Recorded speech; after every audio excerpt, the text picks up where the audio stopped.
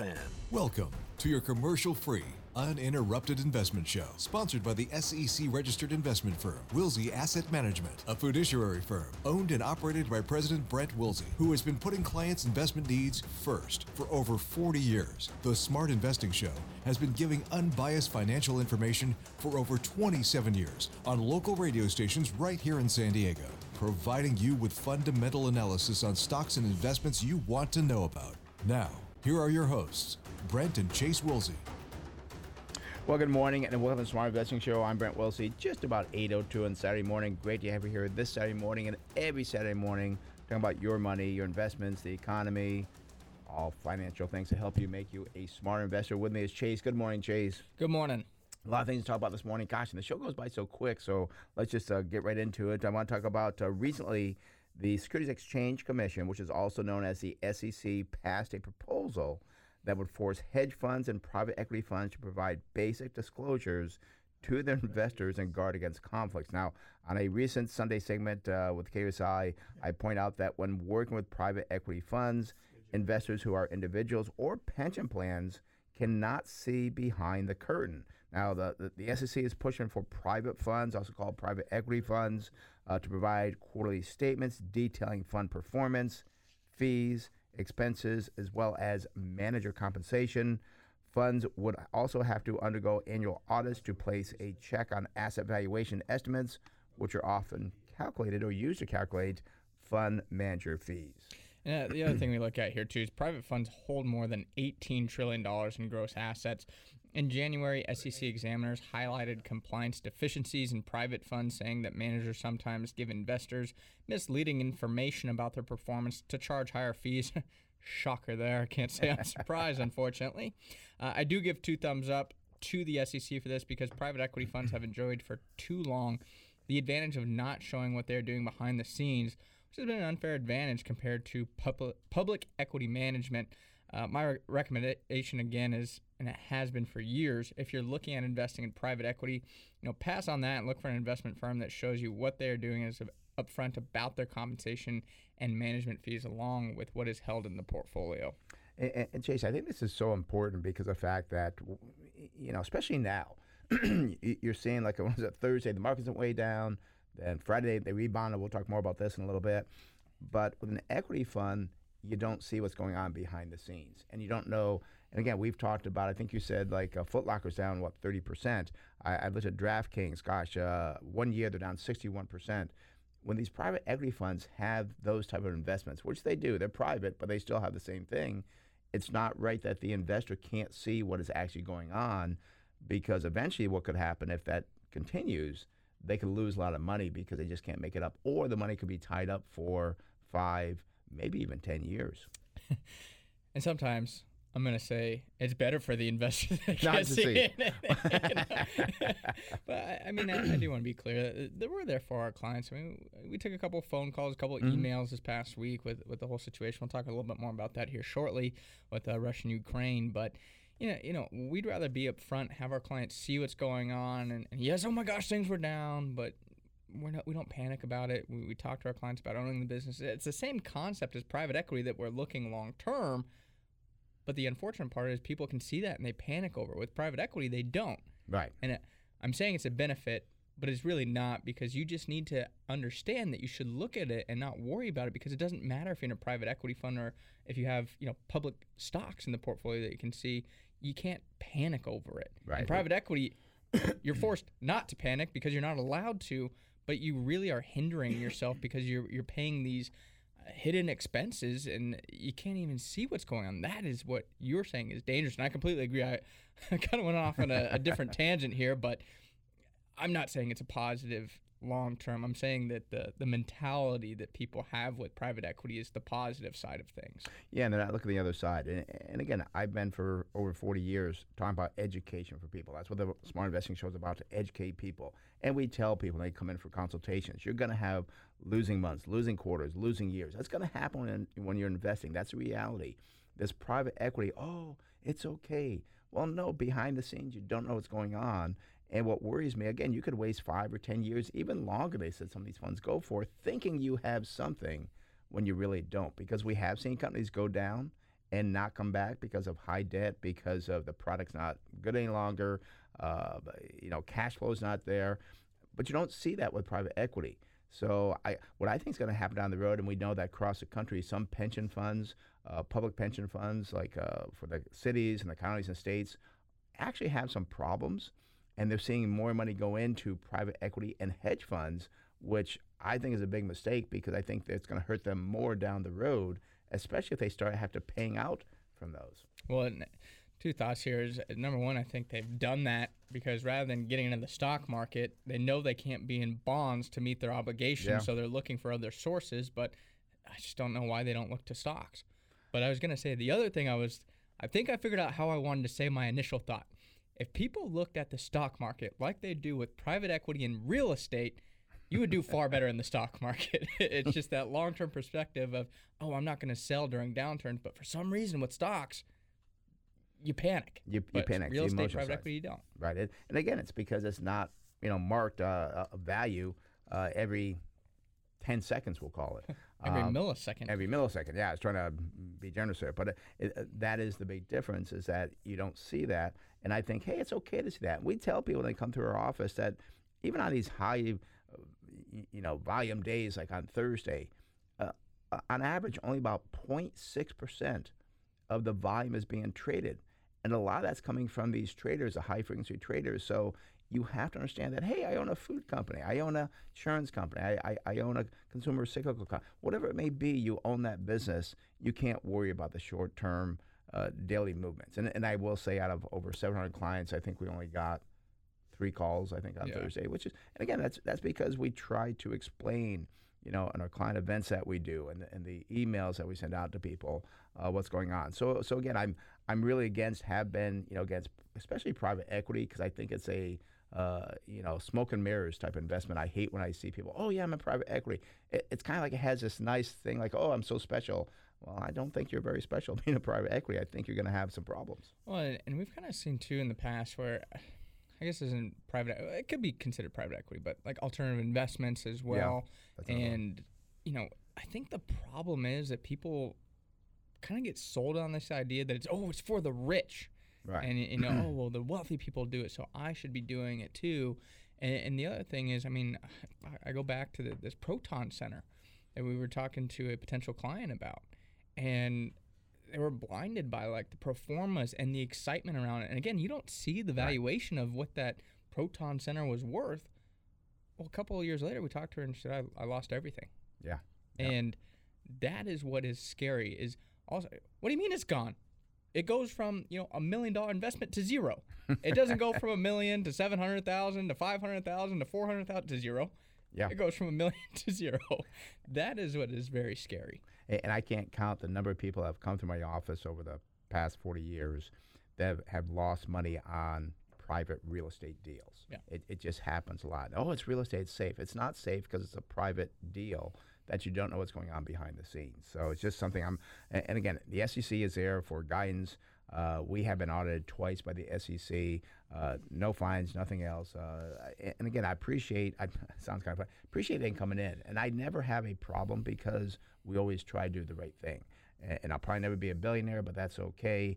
I enjoy what I've done for 40 years, and hopefully I can do it for another 40 years. I guess that'd be kind of a long time. But see what happens with medical technology. Right, there we go, yeah. So, well, let's talk about it. It is almost March here. And I'm sure people are either thinking about their tax returns or filing their tax returns or have done it already. But did you have problems reaching the IRS last year? You wouldn't have been alone, as the IRS has just 16,000 workers, I'm surprised at that number, fielding 240 million calls. Now, do the math. That's about 15,000 each. Part of the problem came from new complications, which include the stimulus payments. That's a lot of phone calls. Man, they had to be kind of bored. Their ear must hurt. And it's not like they're spread out either, No. They probably come in the hot parts during the day.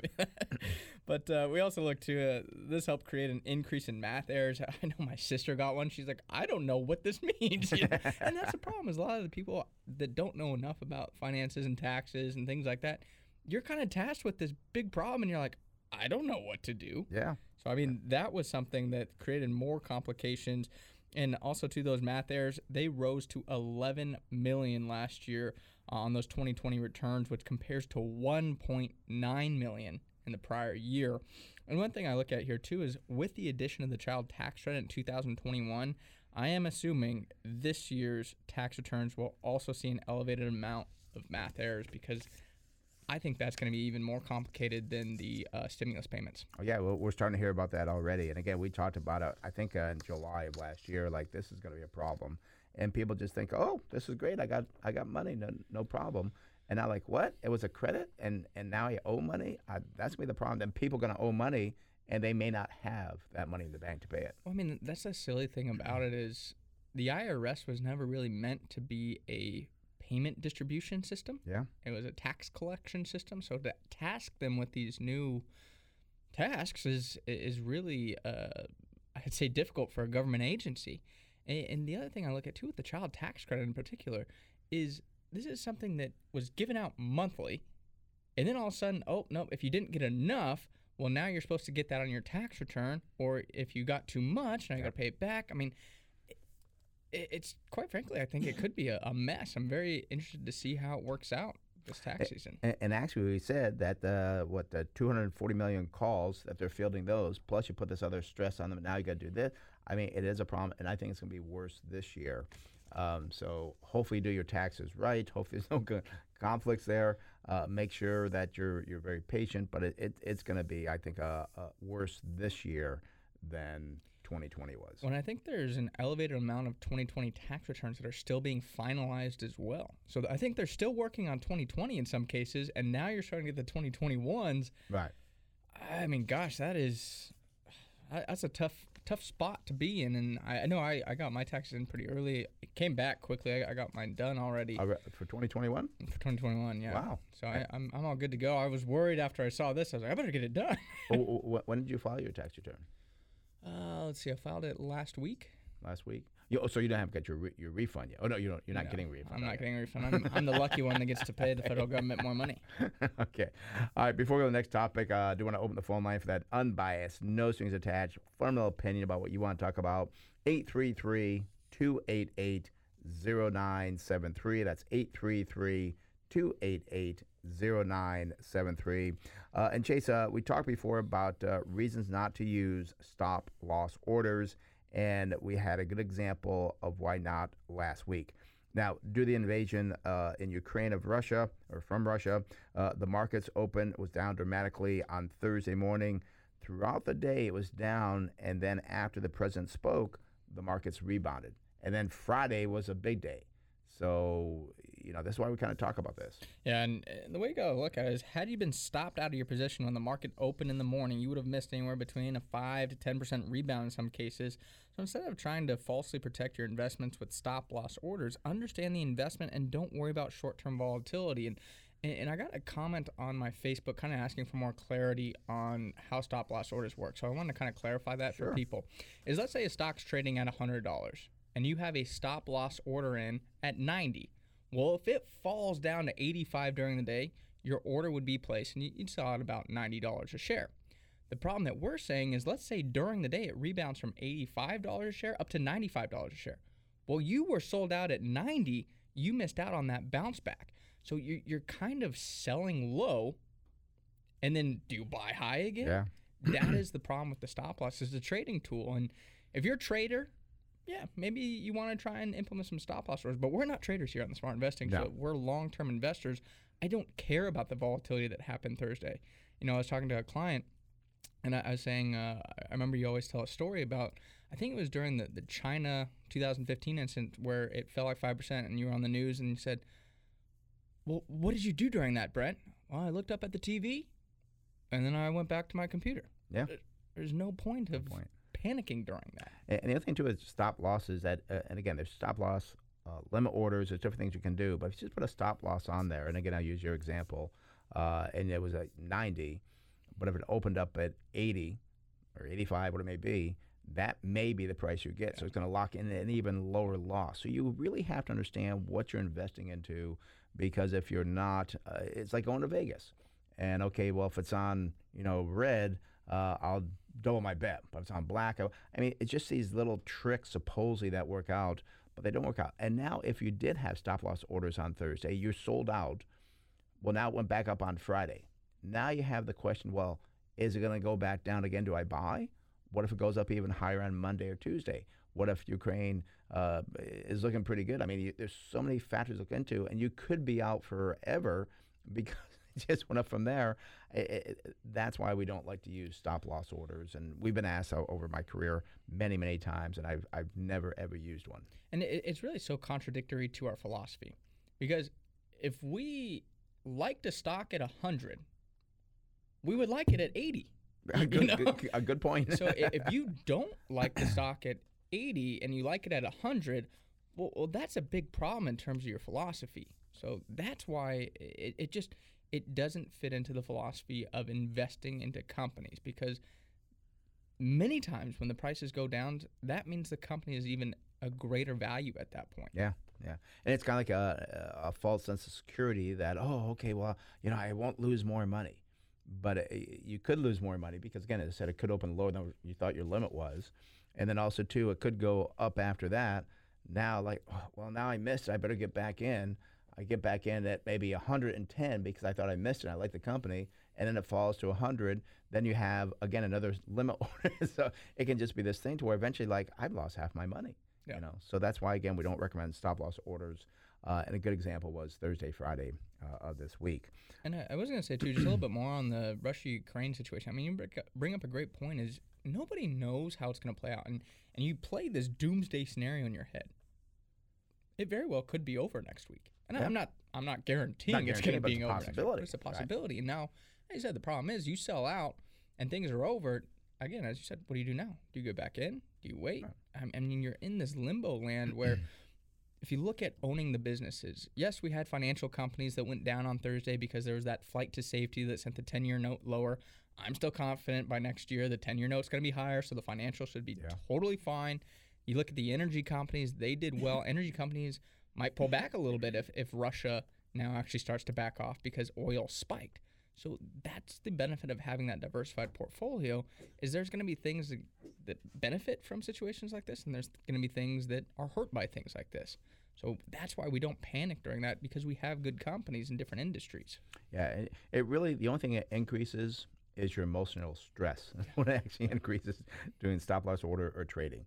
When you own businesses, you do very well. You will have fluctuations, but you just say, no, this business will be here today, tomorrow, and 5 years from now. And I do want to kind of point out, I was very relieved this morning. I was reading an article about how actually there was 2 state banks in China that were limiting the funding to Russia. Oh, good. That is what honestly scares me the most, is China. And everybody used to watch the U.S. to see what they're doing in situations like this. I now look to see what China's doing, because they're the ones that I think can really create some issues. Because if they were to invade Taiwan, if they were to completely side with Russia on that, that'd be a big problem. But China also does rely on us and a lot of other places for their exports. So there's still a little bit of a tie to us where I think they know, well, we can't leave the Western Europe and the United States behind and just side with Russia. That gave me a lot more confidence kind of this weekend. And also, too, yeah, you're right. Because with China, when I said, oh, good, because they're limiting the funds, they were silent. They hadn't said anything. So that's the first positive move we've seen from them, because we were afraid of them backing up Russia. But it seems like they're not saying anything. And we do know that the relations with Russia and China have gotten better. But I think there doesn't seem to be anyone around the world that is like, yes, Russia, go ahead, you're doing great, because it just, and I think Putin may, I don't want to get too political here, but Putin may just kind of realize, like, ooh, maybe this was a mistake, I shouldn't do this. So, but again, we'll see next week what happens. Markets could go up, they could go down, but yeah, the stop-loss orders just don't work. Good example is Thursday, Friday. Phone number is 833-288-0973. Again, that's 833-288-0973. One thing before we go to the calls, too, and I want to talk about our workshop, is I was thinking about my tax return. You know why it probably got filed so quickly? Why? Because I owe money. You know, yeah, they definitely. probably have red flags for when Yeah. people owe money. Oh, refund. We're going to need to take some time to But, process that. and again, we'll kind of go off topic a little bit here, but I believe that we know the national debt hit $30 trillion. I think we're going to see, because this is now March, April, and so forth, I think we're going to see that reverse because I believe there's going to be a lot of money coming in from companies, from individuals, stock trades. I think we're going to have some big revenue numbers coming in that'll make things look a little bit better. The question will be, can we stay in that course, or is the administration and I mean everybody are going to say, oh, things are great again, let's spend more money? No, do not spend more money. Let's move on the right direction now, not start spending more money. I wonder if Elon's already paid his $10.7 billion too. Oh, there you go. Yeah, so that's going to help out. Yeah, he should get like a gold medal or something. I don't know if you saw it. Not going to get political, but I will. With Elizabeth Warren, I forget what he said exactly, but he tweeted at her and was like, "Oh, I'm stopping by D.C. Should I go to the IRS and pick up my cookie for having the largest tax bill ever?" Yeah, he should get a cookie. All right, we are gonna, and we already have people signed up for this. I think we're getting close to being filled, but we do want to make sure that that there's a workshop on Thursday, March 3rd at 6 o'clock in Scripps Ranch. This is now 2022. We got the potential war going on here. Is it going to happen? Not going to happen. We're going to talk about how to invest in this uncertain year. We will discuss too such things as why the index may not perform as you expect, how to take the emotions out of investing and avoid the roller coaster ride of investing, and how to build a portfolio to weather the possible upcoming storm. So if you want to sign up for the workshop, go to our website, smartinvesting2000.com. That is smartinvesting2000.com. Or call the office, speak with Priscilla. She'll get you signed up. And we look forward to seeing you Thursday, March 3rd at 6 o'clock in Scripps Ranch. So talk about all these things to help you become a smart investor, especially this year. And we're excited because we were supposed to have one in January, but then the restrictions with COVID kind of came back, so we had to postpone that one. So this will be our first one in several months, so we're really excited for it. Yeah, it's been a while, so yeah, we are excited about it, and I think we'll probably have a full capacity, but we'll try to get as many in as we can. And I'm going to let people in on a little secret. We used to do these monthly, but we have shifted to doing these more on a quarterly basis, so we won't be doing one in April, so make sure you sign up if you want to come to the one in March. Exactly. All right, phone number is 833-288-0973. That's 833-288-0973. Let's go out to Alpine and speak with Jim. Jim, you're on the Smart Investor over at Chase. How can we help you? Hey, good morning, guys. Once again, kudos on your private equity discussion there. I absolutely agree. It's like, I always look at how do I get out of this deal? Right. And I think there are ways to get out, but I think sometimes you might lose half of what you invested trying to get out early. Yeah, there are here and there equity markets that'll trade, that'll give you places to sell them, but it's like, no, thank you. Yeah, Exactly. Pennies on the dollar. Right. Oh, okay, great. What a deal. Well, how can I help you out there, Jim? Well, I'm continuing my pipeline theme from next week, and APD is what I'm looking at for the dividend. Thank you, Randy. Quiet, Randy. Anyway, I got a guy getting in my car here. Sorry, guys. No problem. Yo, you're good. Continuing my greed for the dividend checks, and hoping to see how it works out. Okay. Well, let's look at let's look at the Enterprise Products Partners. Symbol is EPD. They are in the oil and gas midstream industry. Not much float on it, which is positive. It's only 1.9%. I'm surprised here. Institutional ownership is very low, 26.6%. I can't remember the last time I saw a company with such low institutional ownership. We do see a PE ratio looking pretty good, 11.3 versus 22.4. Price to sales 1.3. That is below the industry at 1.4. Price to book value of 3.2. That's very good because the industry is at 43.5. And price to cash flow checks in at 6.6, also below the industry at 7.3. And we have a PEG ratio 1.1 versus 14.8. So the valuation ratio is looking pretty good for Enterprise Products Partners. Now, we do see the year growth on earnings was 4.7%, not as good as the industry, up 14.1%. Sales, however, were up 34.1%, which was better than the industry at 27.7%. They also do have a 5-year growth rate better than the industry at 10.7% for the company versus 8.4%. Now, here's your dividend, 7.8%. They use 100 0.3% of their earnings to pay that out. So again, we know that I believe they have to pay it about 90% if this is the type of company I think it is, but still they're paying out 100%. That sounds kind of strange. So they could have to cut that dividend, or there could be problems down the road. We do see that the balance sheet got a current ratio of 1.1 versus 0.9, so that's good. Debt to equity 120, a little bit high, but we're okay with that. Not okay with the industry at 280% debt to equity. Now, we do see a net profit margin 10.8. That does beat the industry at 7. Return on equity 15.5 versus 9.7. And return on capital 9.4, about the same as the industry at 9.8. Chase, what do you got going forward for the company? So I'm sitting here thinking, with the high dividend payout for these limited partnerships, I would need to understand more of the accounting for them and how that's possible. Because I compare it again to a REIT. When we look at REITs, I can understand why they pay out 90, 100%, 110% sometimes, and it's sustainable. Because if you look at the FFO, there's so much depreciation with real estate that's a non-cash expense that allows them to still have cash flow to pay a dividend. Is there a lot of depreciation with limited partnerships? Where is the discrepancy between earnings and cash flow to justify that payout ratio? So that's something I would want to understand more, I guess, with partnerships, because we don't really own any partnerships. So. No, we don't. You really got to kind of dig deep into those numbers to see, does this company really make sense or not? Yep. So let's continue looking at the numbers. The current price here, $23.80. 52-week high, well, that's $25.69. And the 52-week low, $20.42. It's had a great start to the year, up 10.5%, while the index is down 8% for the year for the S&P 500. Good-sized company here, $51 billion market cap. If I go forward to December 2023, I see estimated earnings per share, $2.34. Would give us a target sell price of $38.84. So, I mean, the valuations look very good on it, and I'm optimistic about that.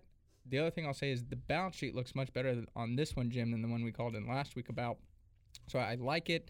Again, it goes back to the same conversation we had about the partnerships last week, though, and understanding the complexities with them. And I was trying to pull up something beyond the 1 year time frame here, Jason. For some reason, I can't find the button to actually go out beyond 1 year. But I'm pretty confident in saying that I don't think this has seen the appreciation we have on other regular oil companies. And I say that, Jim, because you get a big dividend, but I don't think you get the big appreciation. And we had a company in our portfolio from the low to the high. I think it's up, 100, 200%, whatever the number may be. But we've seen that with Chevron. We've seen that with Exxon. I don't think you would see it with these companies. Now, the question is, will oil go to 150? Will go back down to 50? We don't know. But you just won't get the big appreciation out of these type of enterprise product partners type funds. You'll get the dividend, but not that. And also, again, I remember to talk to your tax person about the taxability of these outside of a retirement account. Yeah, no, I don't look at them, so much for the growth as for the cash flow. Yeah. I just look at it a little bit like Valero. They don't just drill for anything, but they're definitely involved in the industry. Yeah, but keep in mind with Valero, you get a nice dividend. Well, you did when it was lower, and a lot of appreciation on companies like Valero, where I just don't know why I can't find the thing to reset this. Did you find anything, Jason? Because I want to go back like 3 years. The 3-year return was like 16%. 3-year return, 16. Yeah. So, and I think if you had compared that to an Exxon or a Chevron, I think it would see a much better return over 3 year or maybe 2 year. But my point, Jim, here is that I know you're kind of looking at the cash flow, but we like to look for companies that are undervalued because it'd be nice to get the cash flow plus some good appreciation there over the next, we'll say, 3 to 5 years. I just don't think you would see that on these enterprise product partners. All righty?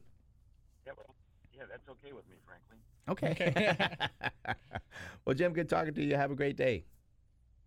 Yeah, I think I'm going to come sign up for your workshop here shortly, just so we can be more than a voice on the phone, Sure. We would love to have that. All right. Well, thanks again, folks, as always, and have a marvelous day. You too, Jim. Thank you. Bye-bye.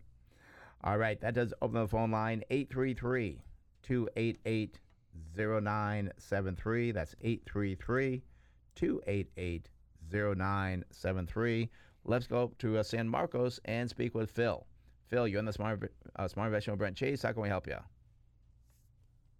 Hey, good, guys. How you guys doing? Good. How you doing, Phil?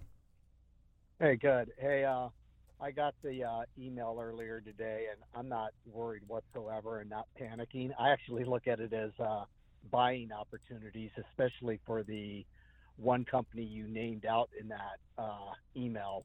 But I haven't been able to do any diligence on the following company. Was wanting to get your take on it. T. Rowe Price, TROW. Yes, it's funny, when I first saw that pop up, I thought, is T. Rowe Price public? But I guess they are public, so you can invest into an asset management firm. Company again is a T. Rowe Price Group. Symbol is TROW. They are an asset management company. That's the industry. A little bit, not bad short, but about 5% short, which is kind of surprising to me compared to the other companies, but nothing worried there. Institutional ownership, 75%. PE ratio 11.1. That's good, but not as good as the industry at 8.7. Price of sales 4.3 versus 2.9. Price to book value 6.1 versus 11.4, and price of cash flow checks in at 9.6. Very good compared to the industry at 24. Now you got a nice PEG ratio here as well, 1 versus 4.7. Earnings per share growth over the 1 year up 32.9%, but the industry was up 58%. And sales for T. Rowe Price increased over the year by 20%, but the industry was up 34.9%. We do see a 5-year growth rate estimate from the analysts here of 12.6. That is above the industry growth at 9. They do pay a dividend, nice dividend here, 3.3%, and only use 31% of their earnings to pay that out. Taking a look at the balance sheet, we got a current ratio of 11.8 versus 3.6. That's extremely high. I wonder if there's something on there that is causing it to be so high. I would really want to check into that to have that much current ratio. And even the quick ratio, which is just cash, is 11.8, could be because it's an asset management company. Debt to equity 0 versus 100% for the industry. That's a positive.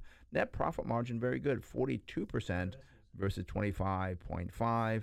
And return on equity for T. Rowe Price, 36.8 versus 17.1. Chase? Yeah, so current price here for T. Rowe Price, well, it's $145.26. The 52-week high, though, I was shocked by this, $224.55. We've seen a big pullback there. And 52-week low, that's $134.13. Talk about that pullback. Year-to-date return for T. Rowe Price down 26.1%. So I'm guessing they must have had some questionable earnings or forecasts or something going forward, because that's a pretty big downturn for T. Rowe Price here. Looking forward, though, for T. Rowe, I go out to December 2023. I see estimated earnings per share of $12.79. Does give us a pretty attractive target sell price here of $212.31. So the value looks to be there for T. Rowe Price.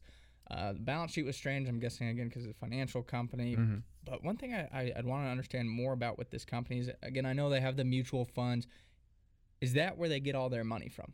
How do they make their money? Do they have other products? Do they have other revenue streams? Or is it just from mutual fund fees? That's just a question I have for. Yeah, and these are things we do. We try to come up with questions for you to find out if it's a good investment. I did kind of look at it. I was kind of curious how they could have such a high. For some reason, in August, late August, they did peak about 220. They fell back down to 180 or 190. Then they went back up in November, back up to 220. And now, as you said, they're around 140, 145. One thing that worries me with this, too, is in addition to what else do they do, how many index funds do they have? Mm-hmm. Because I think that could be a problem as well. You really have to understand this business, I think, because it could be a good buy at this level, but I'd want to know what they're doing to make their money, because there could be problems there behind the curtain. I always get a little bit nervous, too, about the future of mutual funds. And it seems like, I mean, we don't employ any mutual funds or equity mutual funds at our firm. And it looks like more people are kind of shifting to the ETF type thing, which is this going to hurt a company like T. Rowe? Maybe they do have the ETFs. I'm pretty sure they do. Right. But it could come at a lower expense ratio, or there could be that race to lower fees where now that's starting to ding their management fees. And if they're very heavily reliant on management fees for the mutual funds, that could limit their upside potential going forward as well. And I do question going forward. I think the next 5 to 10 years will not be as pleasant as the last 5 to 10 years were. So I'm kind of curious how the ETFs will do in that time frame. Will active management from the mutual funds perform better than ETFs? So I just don't know, Phil, as we're talking here. I don't know if I'd want to buy an asset management company unless they had something really special there. And I know T. Rowe Price have been around for a long time. I think they're rather large. but I just don't know if I'd feel comfortable holding them in my portfolio. Alrighty? Yeah, I was, the reason why I called was I was monitoring them on that big drop. Chase, I think you mentioned 26%. And, I look for opportunities to buy on the low, but I don't want to fall into the trap of just because they were 190 or 220 3 months ago, it's an automatic buy, and was wondering if you guys had any more insight on them. So thanks for the info. Yeah, there's a lot more research to do on it because, again, you want to really understand how they're managing money, how many funds do they have in ETFs, how many do they have in index funds. Is this something that going forward is going to be a growing business or perhaps a flat to declining business as the markets and the indexes perhaps don't perform as good as the last 5 to 10 years? Alrighty? All right, thanks, guys. Have a good weekend. You too, Phil. Thanks for calling. Bye-bye. All right, that does open the phone line, 833-288-0973. That's 833-288-0973. I want to bring up the workshop again because it is this Thursday, March 3rd at 6 o'clock in Scripps Ranch. Seating is limited. And again, if you're kind of concerned on the markets now, you're not sure what's going to happen, this is what we talk about. This is what you hear on the radio show. We go into a lot more detail at these workshops to explain how to look at these. When we say, well, look a little bit deeper into the company. We show you how to look deeper into the company. What about the target prices? We show you how to do the target prices. We show you what not to do, what you should be doing. It is free, but what you have to do is sign up for it. Go to our website, smartinvesting2000.com. That's smartinvesting2000.com, or call the office, 858-546-4306. That's 858-546-4306. Speak with Priscilla. She'll get you signed up. But again, it is this Thursday, March 3rd at 6 o'clock in Scripps Ranch. Don't delay. We'd love to see you there. Yeah. And I know we have a call there. I did want to bring up real quick, when we were talking to Phil about T. Rowe and looking for those big decliners, that's always a great way to look for stocks. Right. But you always have to be careful you don't get into a value trap. We were talking about Foot Locker falling 30%.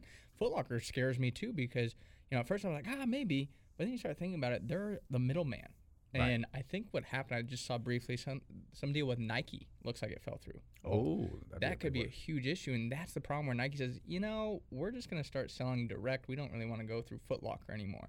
You got to be careful of trying to find things that have big falls, and it's like, wow, this is a great idea, and then you get into what's known as a value trap. You want to, again, think through it as we kind of were talking with Phil, and maybe T. Rowe's okay, but you got to think through that process. And one thing we've talked to people before as well is that you have to look to see what their biggest customers are. Mm-hmm. And with Foot Locker, if Nike, I'm just throwing numbers, is 30% of their business, and Nike says no one can use it any longer, that's a big problem for them. So you've got to understand the business. These are things we talk about. These are things, again, we talk about the workshop as well to understand these businesses. That's not so much of a fixable problem. No, exactly. Yeah, we look for fixable problems. You lose Nike, and there's, again, we're just throwing out numbers here, 25% of your sales. That is not really a fixable problem. That's a business-altering problem. Yes, and it would take them years to recover from that. And there's not like, okay, we'll go to Under Armour, that will replace it. No, I mean, Under Armour, I think it's the second biggest one, as my guess. But they already sell Under Armour. Yeah, that's what I'm saying. So you can't even increase much with that. But again, the demand for Nike is there. So yeah, part of a business. Again, these are things we talk about the workshop to help you understand more of what we talk about and say, well, go look over here and do more research. All right, 833-288-0973. Let's go to Harrison. I know we're going a little bit early, but I do see we got Carl calling in and someone else calling in, but hang with us. We're going to get to you. Good morning, Harrison. How you doing this morning? Hey guys, doing well. How are you doing? Good. I like the topic today because it's something that I think a lot of people ask this question. And it's a very simple question, but I think it's a very important question, and that is, what is a CFP? What is a CFP? So a certified financial planner, there's a couple things. First, in order to become a CFP, you have an education requirement where you have to have a degree, and you also have to have some additional financial planning coursework done after that's been approved by the CFP board. So you've got your education requirement.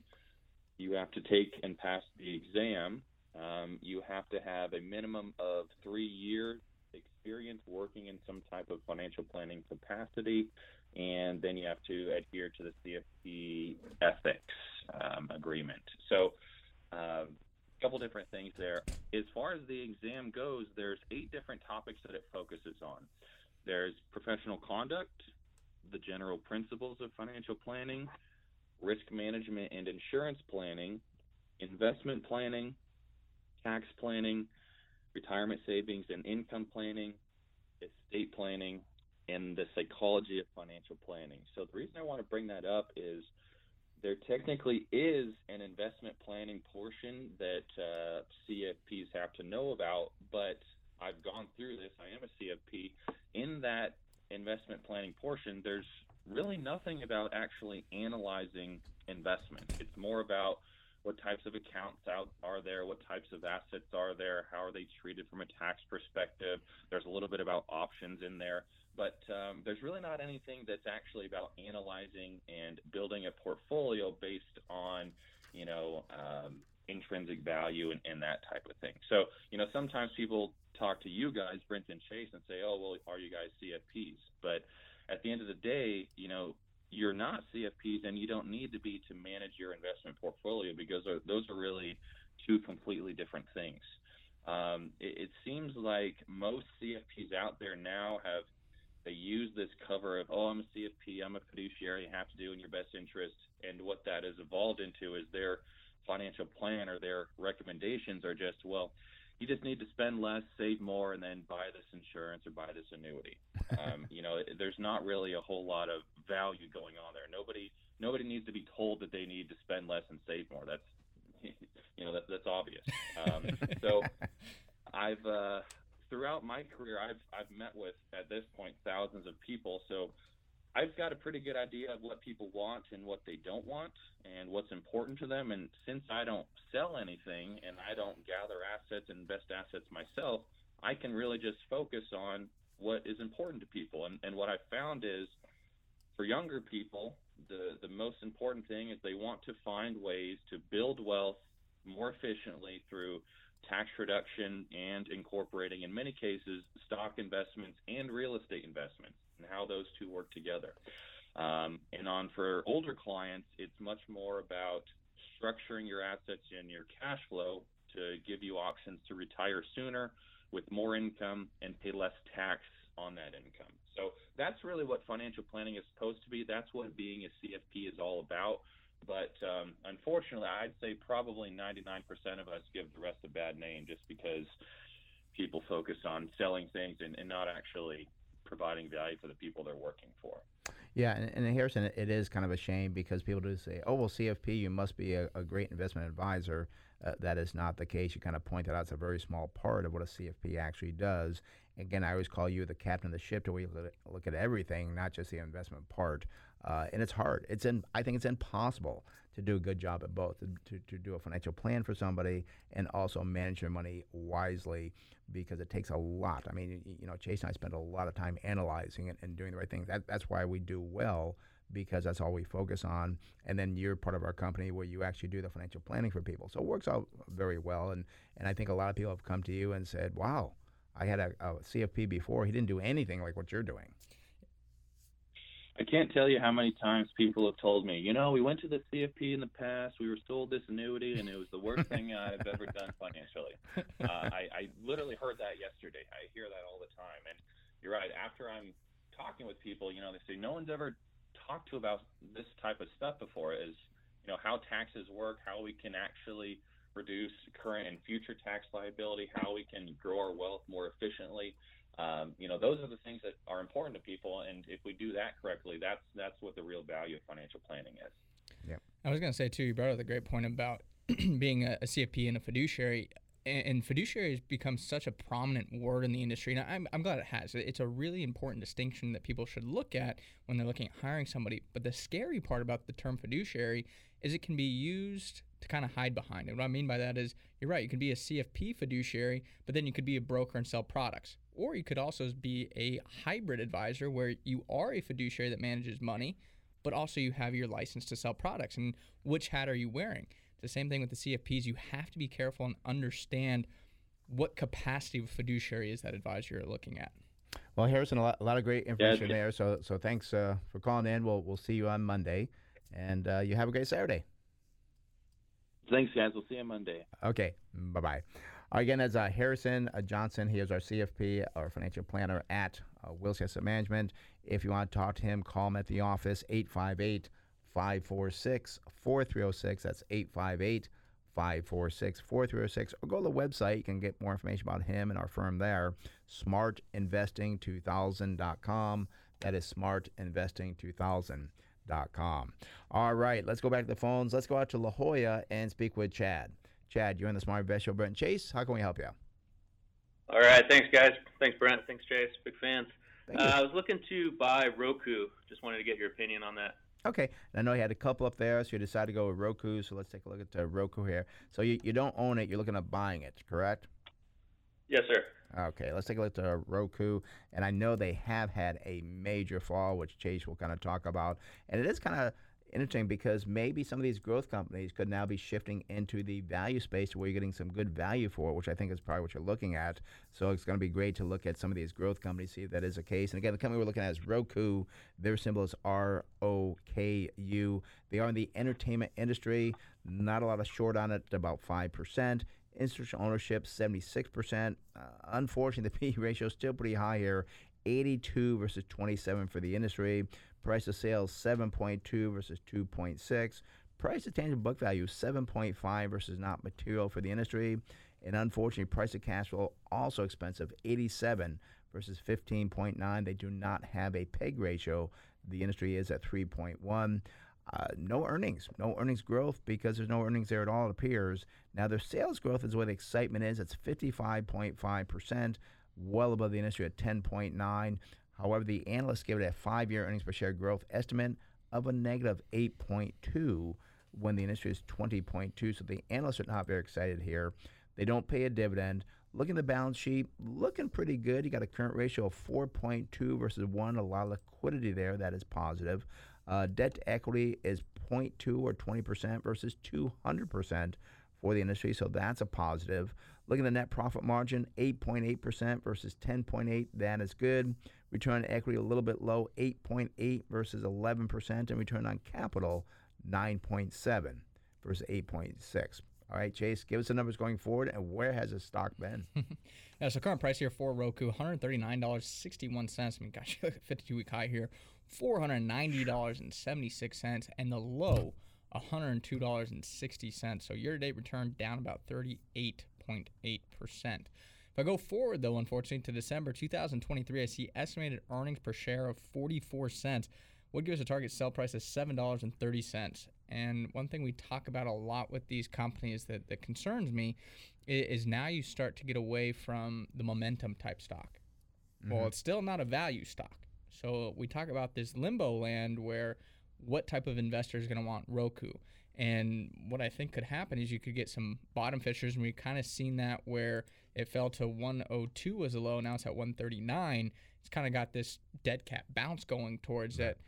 But I was looking at Sam Adams as another example. That's one that fell dramatically last year. Yep. It went to like 400, bounced back to 500. Well, now it's back at 350. Oh. So you got to be careful getting back into these type of momentum stocks, because if they don't garner that type of momentum, this thing could easily fall back under $100 a share because the value's still not there for it. And it could be there in years, but it's still not a value company. And Chad, I got to be honest, I don't understand the whole concept of Roku, but I know there's a lot of competition, entertainment and streaming and everything else. If I was going to invest in this company, I'd really want to understand what is their advantage over these other companies. Well, they're like the platform. They're not competing against Paramount or competing against Netflix. Right. They're hosting it. So, I'm curious, what is the potential headwinds for this company as well? But I mean, you do have competition from Apple. I'm trying to think of some other names. Actually, cable companies, they are competing with this because they know that if they don't do something, they'll be out of business. So that's you have to kind of look at how crowded is this field. And again, they're going to earn, 2023, you said, 40 cents or something? 44, yeah. 44 cents. It's just is not there yet, so I'd be patient.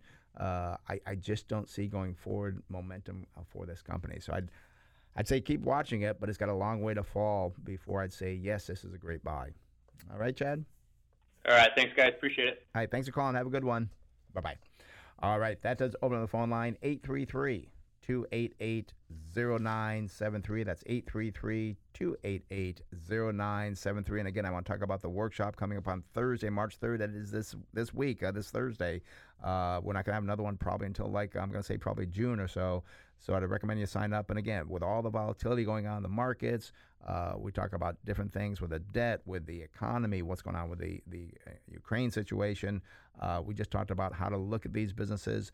That is what we do at the workshop. We show you what we do. I've been managing money for over 40 years. We show you everything we do when we manage money for people. So it is a free workshop. Oh, and we'll also show you how to get that target buy price and target sell price as well. It is free. You got to sign up. Go to our website, smartinvesting2000.com. That's smartinvesting2000.com. You can call the office at 858-546-4306. That's 858-546-4306. Speak with Priscilla. She'll get you signed up, and look forward to seeing you Thursday, March 3rd at 6 o'clock in Scripps Ranch. All right, let's go up to Oceanside and speak with Carl. Carl, you're on the Smart Investor Brent Chase. How can we help you? A year ago, I bought Rattler RTLR around $10. It has gone up to about $13 and paid out a 7% dividend. I'm wondering, should I hold on longer on this company? Okay. What is your valuation on that company? All right. Well, let's take a look at Rattler Midstream. Symbol is RTLR. Not a bad start here on the PE ratio here. I do see, and by the way, they're in the oil and gas midstream industry. Institutional ownership is about 84%. But again, as I was saying, the PE ratio, not bad start, 15.7 versus 22.4. Price of sales, 1.4. That is the same as the industry. Price to book value, very good, 1.5, well below the industry at 43.5. And price of cash flow looking good at 2.2 versus 7.3. We got a PEG ratio, very good as well, 0.9 versus 14.8. Now, over the past year, we have seen earnings increase by 12.1%, almost as good as the industry at 14.1. However, I see a problem here with the sales. They were down 4.3%. Industry up 27.7, so I don't know why in this time an energy company would see a decline in their sales. You'd want to understand that before you invest in the company. Their 5-year growth rate does look pretty good, 13.9. That's above the industry at 8.4. They pay a dividend of $1.20 a year. That's 8.9% on the current stock price, so that's a pretty good yield there you're getting. Look at the balance sheet. Current ratio, 3.9 versus 0.9. That's a positive. Debt to equity, 130. That's okay, but getting a little bit worrisome there. The industry is at 280. We do see a net profit margin, 12.3 versus 7. Return on equity, 9.1. Just about the same as the industry at 9.7. Chase, what do you got going forward? Yeah, so current price here for Rattler Midstream, $13.52. Nearest 52-week high of $13.87. And the 52-week low, well, that's $9.51. So year-to-date up about 19%, which again compares favorably to the S&P 500, which is down 8%. This is a pretty small company. The market cap is just $539 million. Wow. So you got to be careful because this thing can move and move quickly if institutional money decides to get in or out of this business since it's so small. But if I go out to December 2023, I do see estimated earnings per share of $1.11. What gives a target sell price at $18.43. Now, you got to be careful with that estimate because there is just two analysts, which doesn't surprise me considering the size of this business. Yeah, and Carl, about how much percent of your portfolio does this make up? Not too much. I bought 2,000 shares at that time a year ago, and so far it went real good. I'm wondering if I hang in there or skip it. I made some profit on it. Yeah, I would say I would hang in there. I think I did point out, though, I am concerned why their sales went down 4%. I would want to check into that. If that checks out, fine. I just don't understand why their sales would go down, because if they go down again, this stock may have a different direction that starts going. I would, at that point in time, say get out of it. Mm-hmm. But checking that, if that looks okay, then I'd probably say stay with the company. It looks pretty good. Get a nice dividend there. All righty? Okay, thank you. All right, Carl, have a good one. Bye-bye. All right, let's head out to San Diego and speak with Wayne. Wayne, you're in the Smart Investor with Brent Chase. How can we help you? Morning, gentlemen. Like your opinion of Devon Energy, DVN? Okay, and do you hold that or looking to buy in that? looking to buy. It's got a 7% dividend versus my other oil stocks are, close to 5%. Yeah, I think we get a lot of oil stocks today with the dividends and so forth. People get excited about those. So let's take a look at Devon Energy, symbol DVN. They are in the oil and gas E&P industry.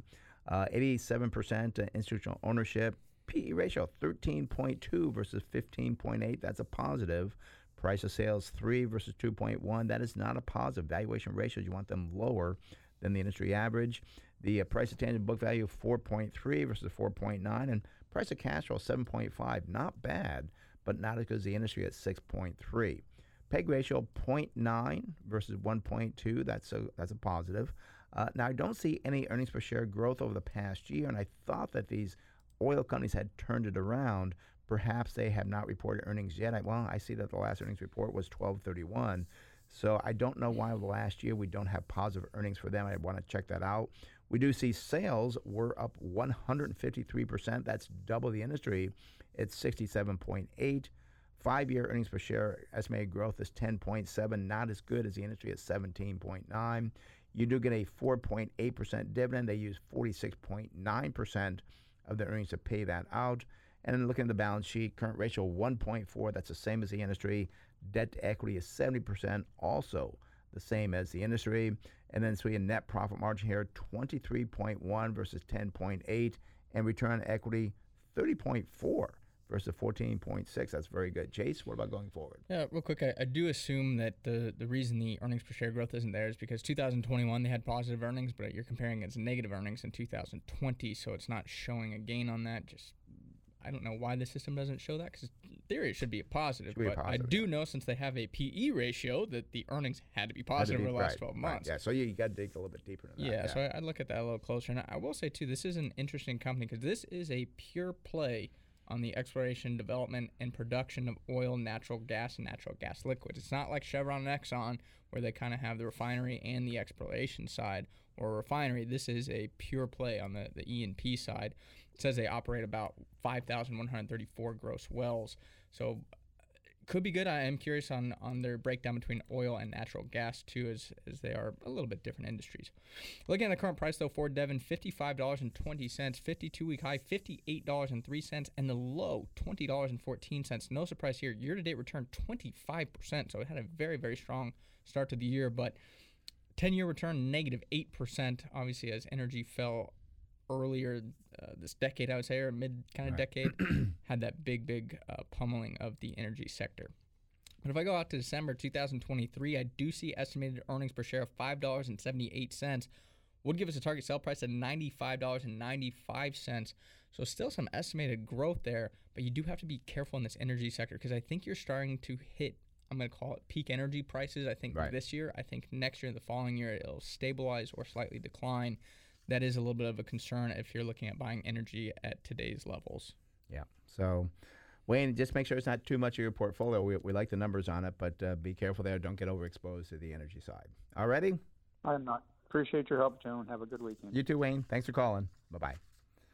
All right. That pretty much wraps up the calls. No more time left for the calls. But Chase, just a comment that a lot of energy calls today. And again, I just kind of point out to Wayne, be careful, because what people do is they start chasing things. Now, again, it's possible that oil does go up to 150.